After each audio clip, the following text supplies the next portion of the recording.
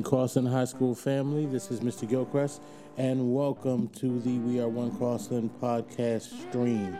I'm only coming on here for a quick announcement. We have two very important things going on this week, and I want to make sure that everyone within the Crossland High School family understands what is happening. First announcement is our Crossland Letterman jackets. Letterman jackets are on sale in the front office. The order will be placed this Friday. Again, the order will be placed this Friday. The cost of the jacket is $75. There are posters up around the school, and there are also pictures of the jacket on my Twitter page, and we've also sent out a robocall about that. So if you would like to order a jacket, you can personalize it and everything.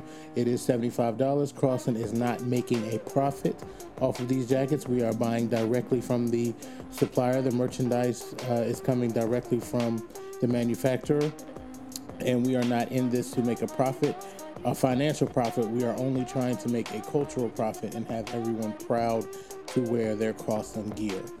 Secondly, the boys varsity football team has made the playoffs for the first time, I'm sure you've heard, in the last 23 years.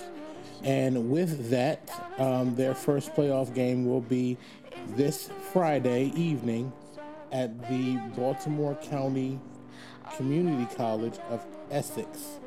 We are taking a fan bus, and it is first come, first serve for students and staff members only.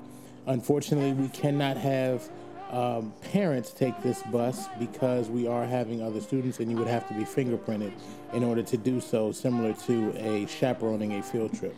This is a student, current student, and a staff member fan bus going to the game on Friday. The cost of the trip is $14.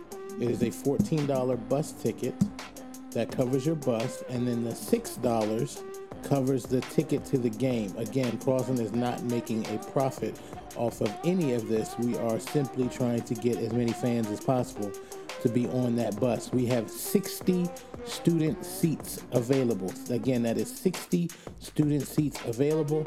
It is first come, first serve, so by all means, please bring your $20. Again, $14 for the bus and $6 for the game itself.